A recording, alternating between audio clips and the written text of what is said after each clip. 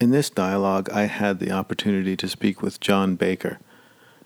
John was an early American disciple of Chogyam Trungpa Rinpoche, one of the great Tibetan teachers in America, and in many ways, the teacher most responsible for bringing Tibetan Buddhism into popularity in the United States.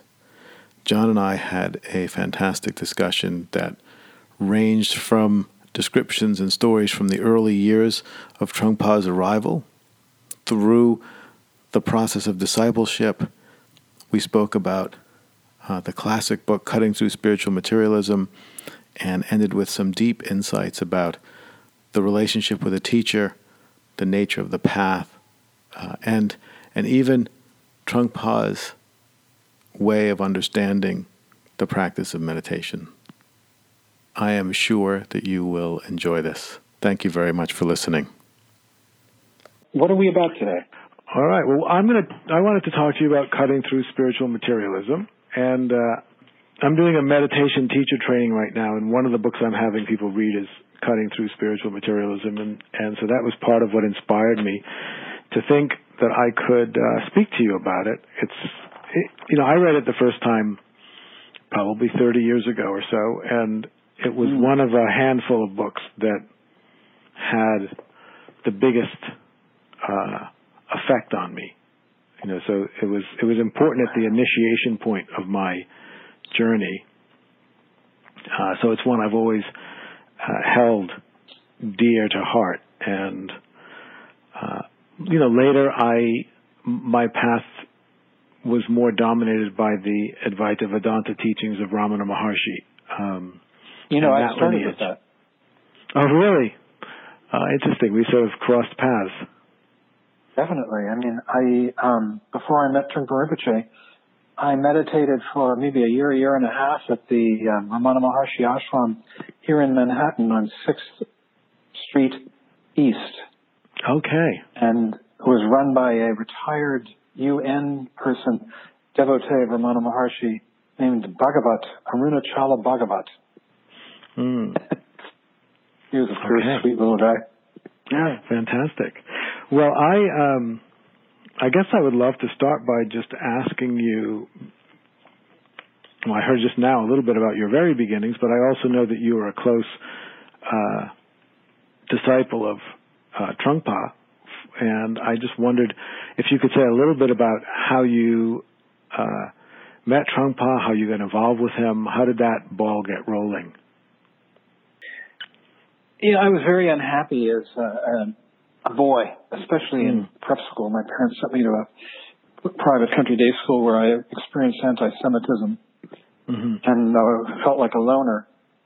And my junior year, a man came, do you know who William Sloane Coughlin was? No. No? He was the chaplain at Yale, and he led the first freedom rides down into the South. And he also was on TV with William F. Buckley. They had debates that have actually been put into a film recently, I think. Yes. I remember that now. So anyhow, he came to my school and led a 3-day religious conference over the weekend, and it blew me away. It was asking all the big questions, is there a God? What's the meaning of life? What about death? And life after? All these things. And I just caught fire in it. And I went to that thing. And then the next year there was a follow-up conference in Buck Hills Falls, Pennsylvania.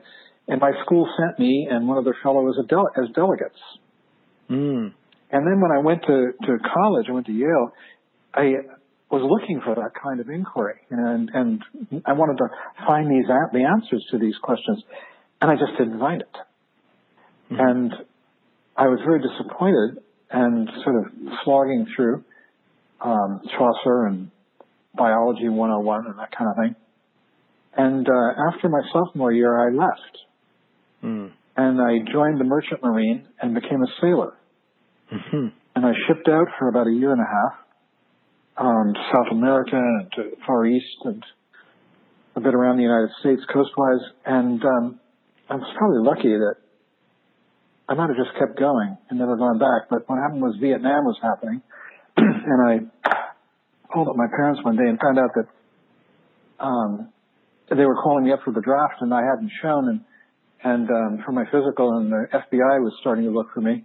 Mm-hmm. So I quick zipped back up to Yale and talked to my dean, and he wrote a letter to the draft board, and I went back to college. Mm.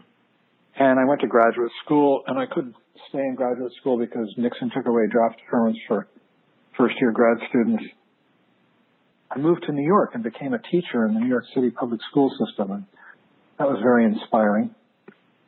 And one day I was very lonely, and I was walking around in the village, and I saw this poster up, and it said, Baba Ram Dass, Dr. Richard Alpert, speaking on Ashtanga Yoga.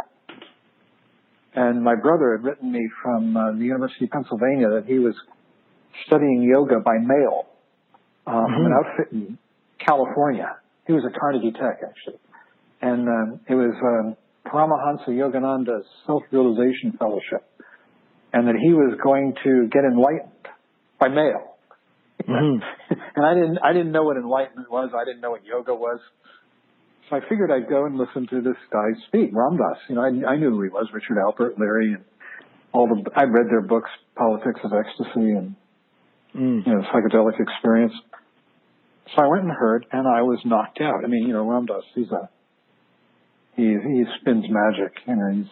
He's delightful. Was.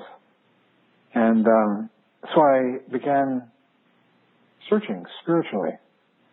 And I kept trying all the venues and reading the books that he recommended. And there was a lot. I went and sat for a few weeks in a Benedictine monastery in Elmira, New York. I visited the Ramana Maharshi ashram and Zendo here in New York. Paisan Shimano was teaching in a Zendo. I went to that. And there was a Ramakrishna Society that I remember was really dark. That was a funny place. And I just tried everything.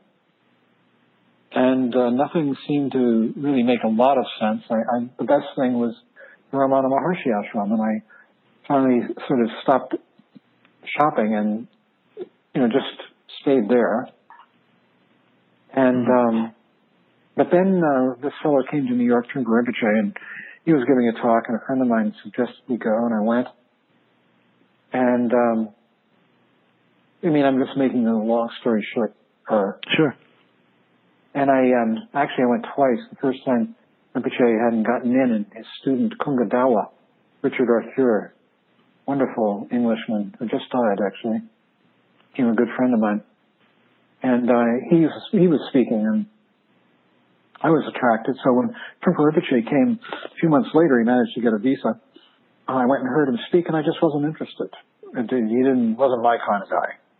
He showed up in a suit and tie, and he had this blonde sitting next to him. They were sitting on chairs, and I'm sitting on the floor in full lotus, trying to impress the guru, I guess, and trying not to look up her mini skirt and her underwear. That was his wife.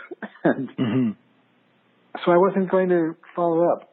And instead, a friend of mine and I were going to go to India and to kind of see if we could find a teacher the way Ram Dass had. Something that would really knock us out, inspire us, make a deep connection. And I bought a ticket on a charter flight for August, sold the keys to my rent-controlled apartment, sold my car, and I was waiting, and my friend called me up from what was then called Tail of the Tiger. Now it's called Karme Choling. And he said, it's hot in New York, and this guy's giving teachings. Why don't you come up here and kill the time? And then we'll go. We were going to go together. So I did. I caught a bus. And I went there, and Trungpa Rinpoche wasn't lecturing yet. He was giving what he called interviews. So I thought, what the heck? And I signed up for an interview. And it took place in a little, office, tiny little room that he had that was an anteroom to his tiny bedroom that he shared with Diana. And we sat there, and I couldn't think of anything to say and didn't say anything. nothing happened. And finally he just said, well, he was sitting there smoking and looking out the window. And he said, well, maybe we ought to end. And I left. And then I thought, well, I wasted an opportunity. So I signed up again. And this time we met on the front porch, just the two of us. This is when he did it. And something opened in me, I think it was him that did it, and it was his openness and gentleness. And I just sort of poured out all my unhappiness to him. And then he said, he knew I meditated. I told him I'd been meditating for a while, quite a while. A couple of years, mostly with the Ramana Maharshi people. And so he said, let's meditate together. So I assumed a meditation posture, and I'm looking out across this meadow of weeds. Then used to be some kind of meadow, and there was a tractor coming across, and about a half a mile of meadow or something down to a stream. And basically, he gave me what in the tradition is called pointing out instruction. Or sometimes they call it, the teacher shows you the nature of your mind. And I had no idea that this was coming. I had no idea what it was. I didn't even know those words. It was clueless. But he blew me away. And I knew something deep and profound had happened to me. That I had seen something. And everything unfolded from there. That was kind of the turning point of my life. And what year was that? That was 1970, July. 1970. And so from there, you clearly you got involved because I believe you started working with him editing Cutting Through Spiritual Materialism because you were one of the two editors. That came much later. I kept thinking I was going to India, and he kept saying, oh, you ought to stay around a little while. And finally I realized I wasn't going to India. There was no point, I found here what I was hoping to find there. And then he had been invited to Colorado by some people out there to teach at the university. And I asked him if I could go out there with him. That was towards the end of the summer. I just kept staying around. We had a whole summer together, and more and more contact with him, all kinds of wild, interesting things. He was such an interesting character. And so he said yes. So I went to Colorado with him. And we lived together for a year and a half, he and I, and one other fellow that had asked the same thing, a guy named Marvin Casper, who was the co-editor. Right. Cutting Through. And we wound up renting a duplex, and Rinpoche and Diana and their baby, Tagi, and later Gesar, inhabited the downstairs. And Marvin and I had the upstairs. And I was his secretary, his driver, when she was away, I helped him bathe, cooked, and his student. And it kept unfolding, both personally between him and me, and then organizationally. We started a meditation center, and Marvin and I were the co-directors for the first 5 years. And then there was Cutting Through, and then the Myth of Freedom after that. And then we started Naropa. Marvin and I started Naropa. We went to him. We said, look, there are all these academics showing up, we got to start a school. Right. And he agreed. He loved it. He loved the idea. So we started Naropa. We hoped, we hoped maybe for that first summer we might get 500 people. 2,000 came. It was outrageous. It was just an explosion. Wow. Allen Ginsberg was Rinpoche's student by that time. And that's a whole set of stories. And he brought all his friends and started what he called the Jack Kerouac School of Disembodied Poetics, because Jack was dead. That's right. So, as I said, you and Marvin were editing Cutting Through Spiritual Materialism. And for people who may be listening who aren't familiar, although so many people are, there may not be many, but this is really a modern classic. And I think I would be curious to hear your sense, because so many spiritual books have been written over the last 50 years, but so few of them have attained the kind of, classic status of this particular book. Now, of course, when you were writing it, you couldn't be certain that was going to happen. But what do you think it is about this book that makes it such an enduring, important classic? I mean, I just read it again over the past few months and felt like I was reading it. I couldn't believe how much I'd missed in the first few readings, or thought maybe somebody snuck in there and added some stuff. But it's such an enduring classic book.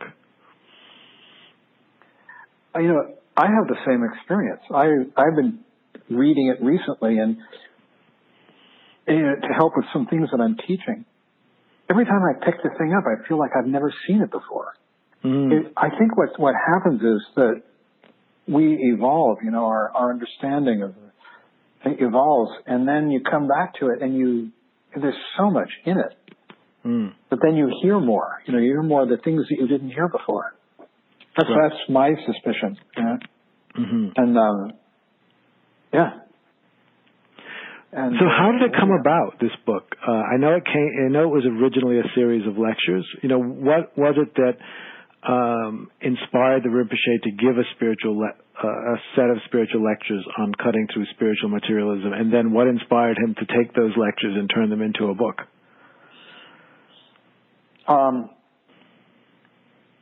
Well, I mean, he'd written, he had a book. He never wrote a book, but there was a book that was made out of his talks in England called Meditation in Action. It was published by Penguin. And that was the first, and also he worked on, he told the story of his life, and that was published in Born in Tibet, and that was in England. And when he got here, and there was nothing that had been done. It was early, and we decided, let's do a book, relating here. Now, his style of teaching changed from England to the United States, and it had to do with the students who were coming.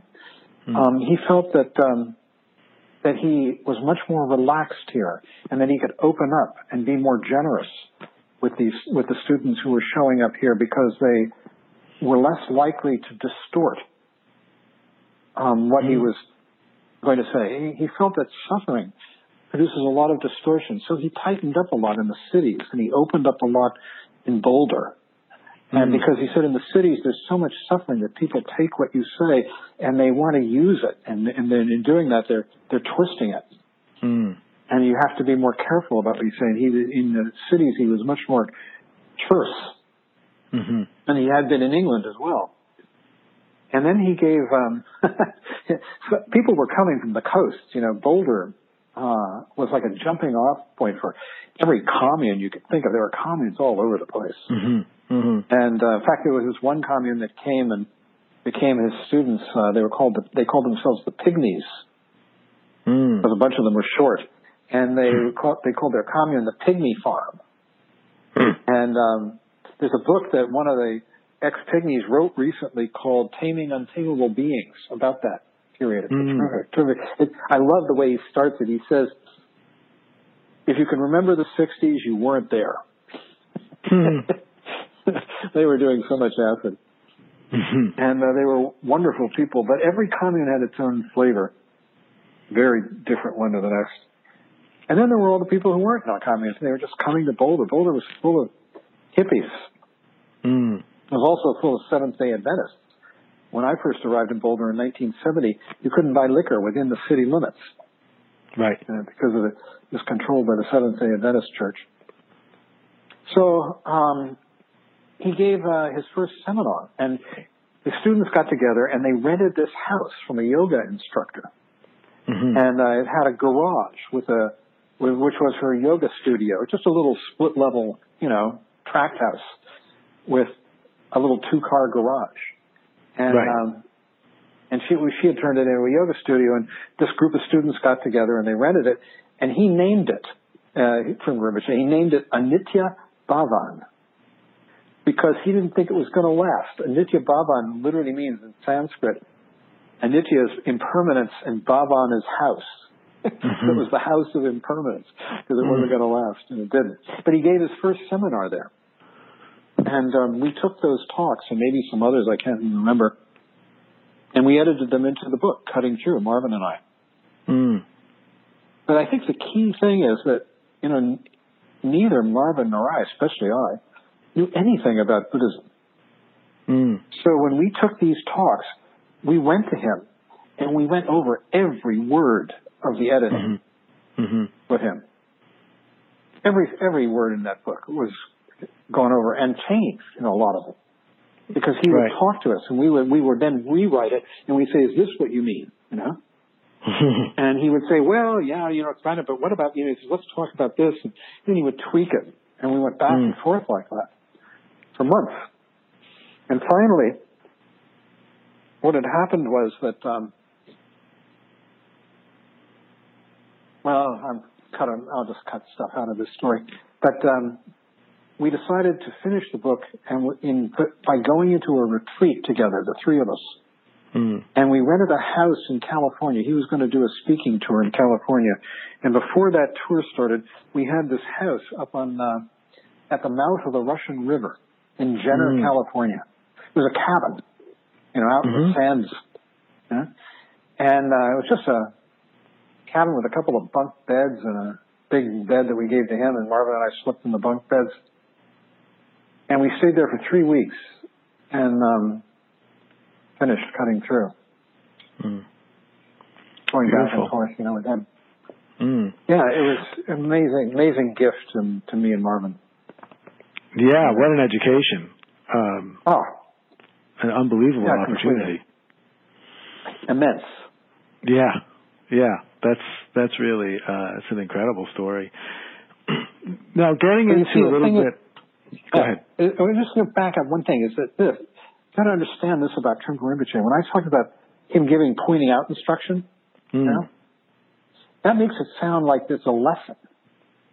Right. It wasn't. It was the relationship that he opened up between him and us, or him and me. You know, between him and the student. And once that happens, every time you're with him, it's happening again and again. I mean, every time I walked into his presence, I felt like, you know, I felt like I was being X-rayed. You know, like he could just see straight through me. Right. And it was a challenge to be completely open and present Beautiful. with him. Well, this is perfect, actually, because there were a few things about the book, reading it this time, as I said, that I noticed for the first time. And one of them, this wasn't where I was going to start, but I think it's perfect because you just got the ball rolling. But the chapter called The Guru, you know, this part I think I probably remember from before about how he thinks it's better to speak of a spiritual friend than a guru.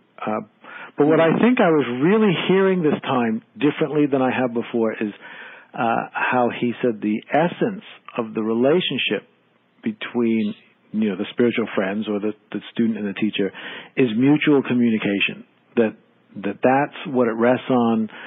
The ability to communicate honestly is the quality that one should be looking for, and that seems to be what you're saying in relationship to, you know, your relationship with the Rinpoche. That it was this communication and the openness that was the driver of what was being transmitted. Absolutely. It was more than a driver. It was everything. It was like the air. I used to feel like when I walked into a room where Trungpa Rinpoche was, that somebody had just turned up the rheostat and the room got brighter. It's the you know, in Tantric Buddhism, the guru, the lama, the teacher, whatever you want to call it, becomes more and more important the higher up you go on the path. Mm. And it's because the teacher is the communicator of that kind of extraordinary openness of mind.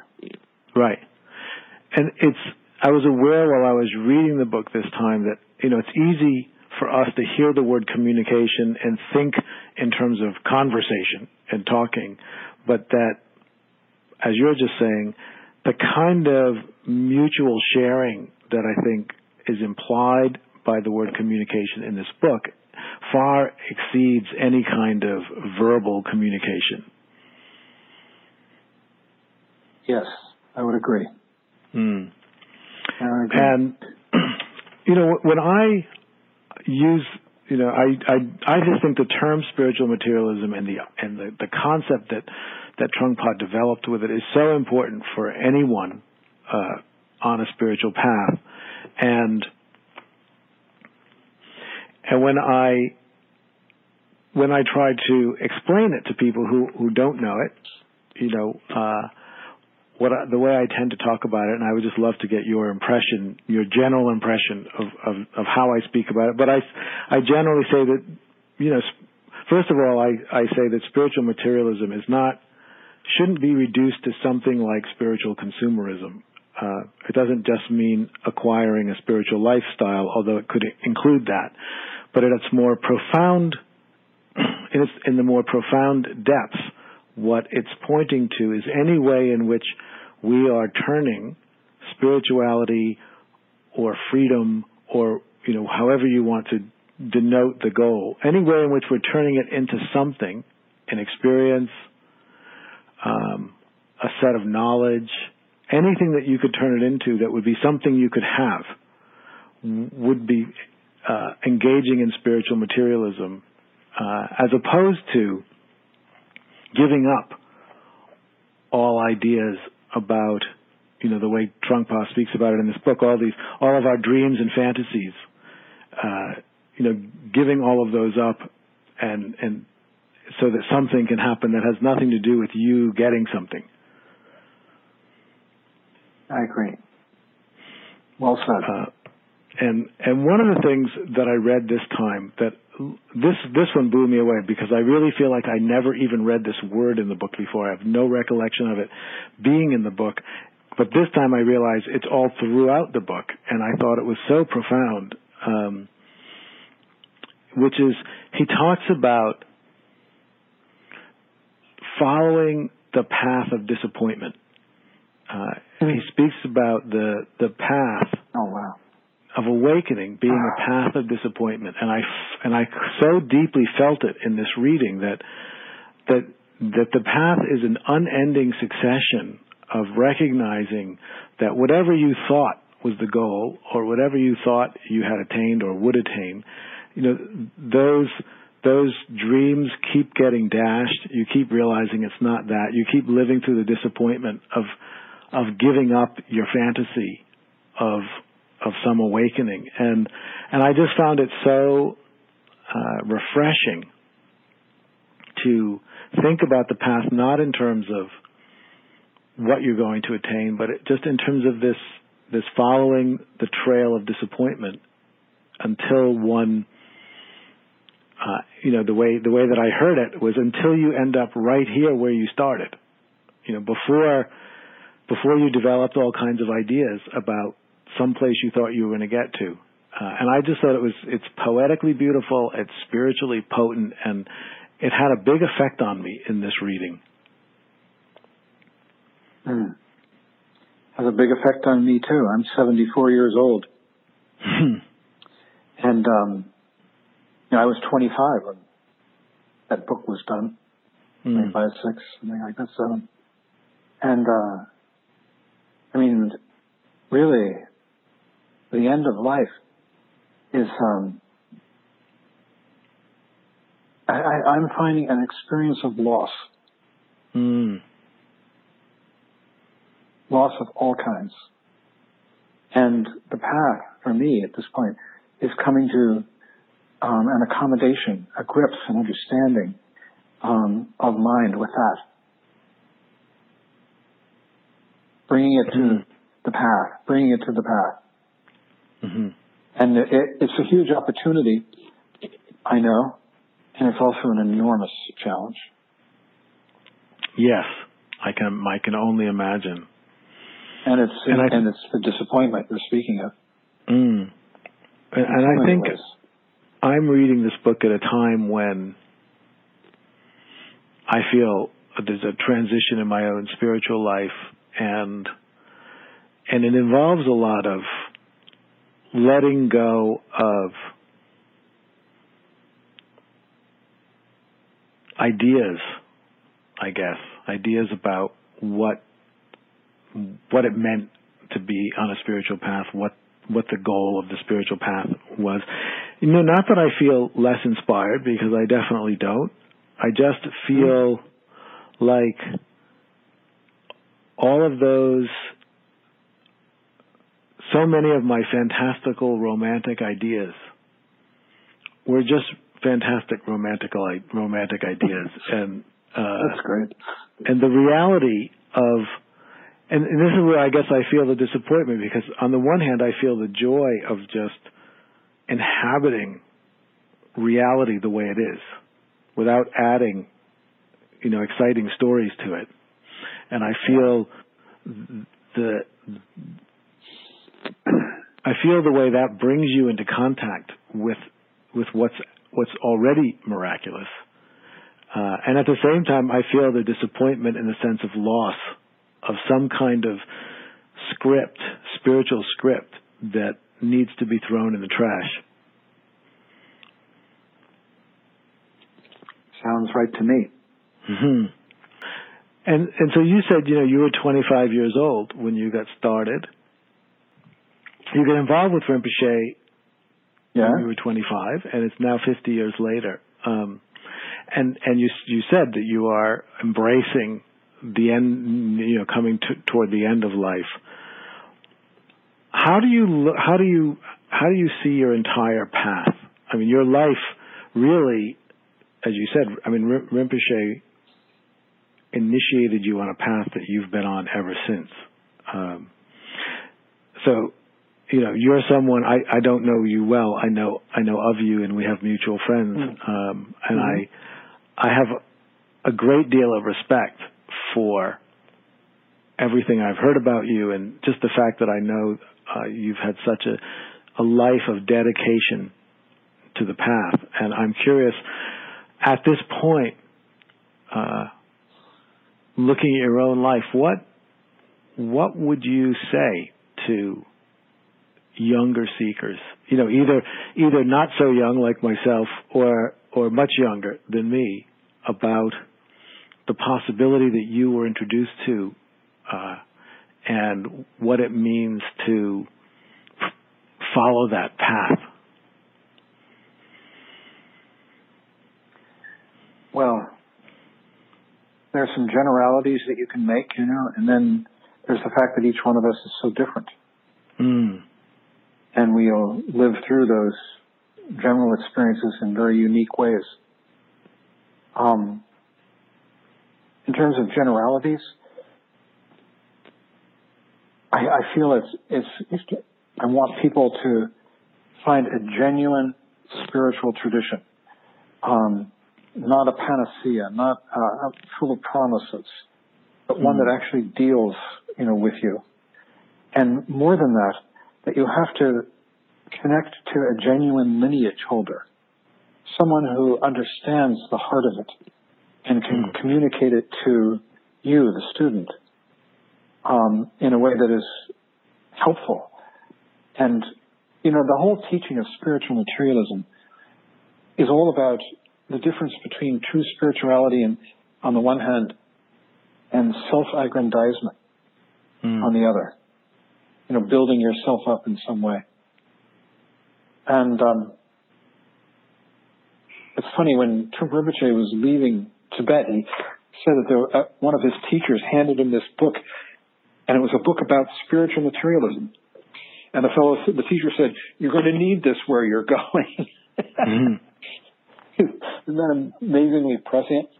And because when he came here, of course, we were, this was the 60s, 70s, and everybody was looking for answers and, willing to, change, become macrobiotic and organic foods and then yoga and, change yourself into a Hindu and, chant Hari Ram and, everybody wanted to put on all that clothing. And that's one of the main forms of spiritual materialism is, you want to change yourself into something else.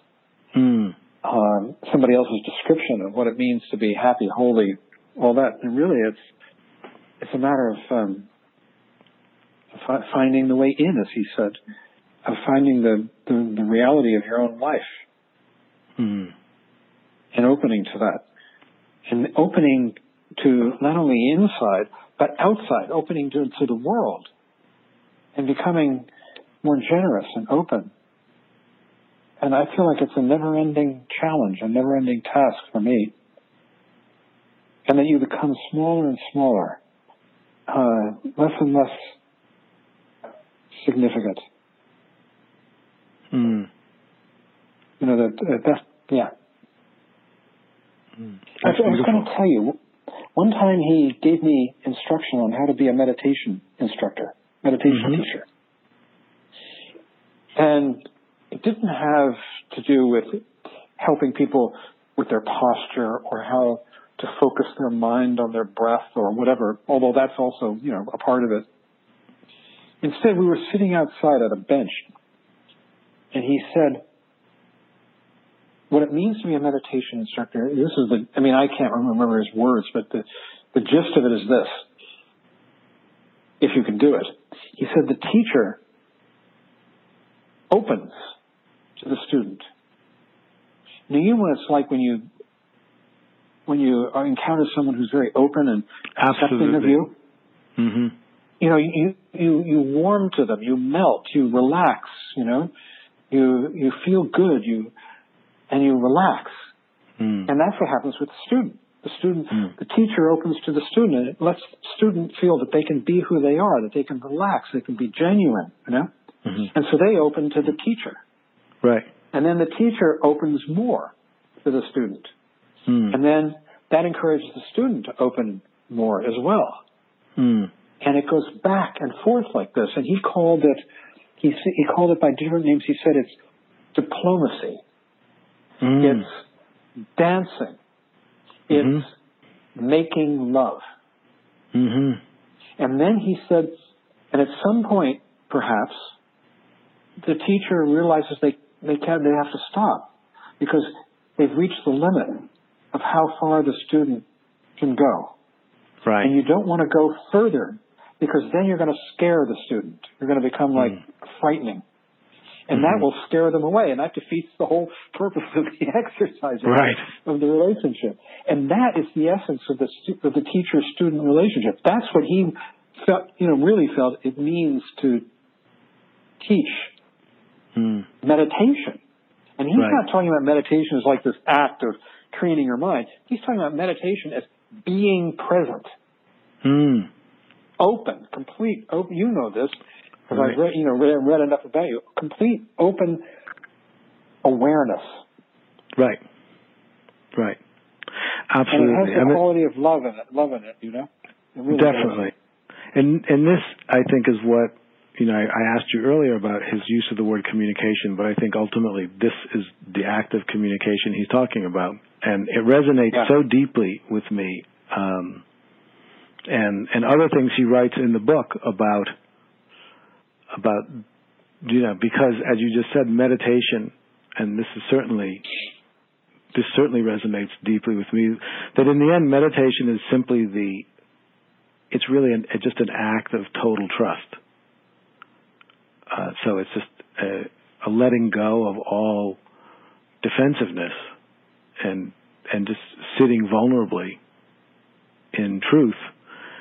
And I feel that if you think of meditation in that sense, then it makes complete sense that Rinpoche would say that teaching meditation is this process of opening, where the teacher opens, that allows the student to open, so that the student's entering into a deeper and deeper trust of who they are, of life, which is the essence of meditation. That's really beautiful, John. And that was one of the parts of the book that jumped out at me this time. The way that Trungpa spoke about that dance between the student and the teacher and the communication that was taking place. Mm. That concludes this audio dialogue. Thank you so much for listening.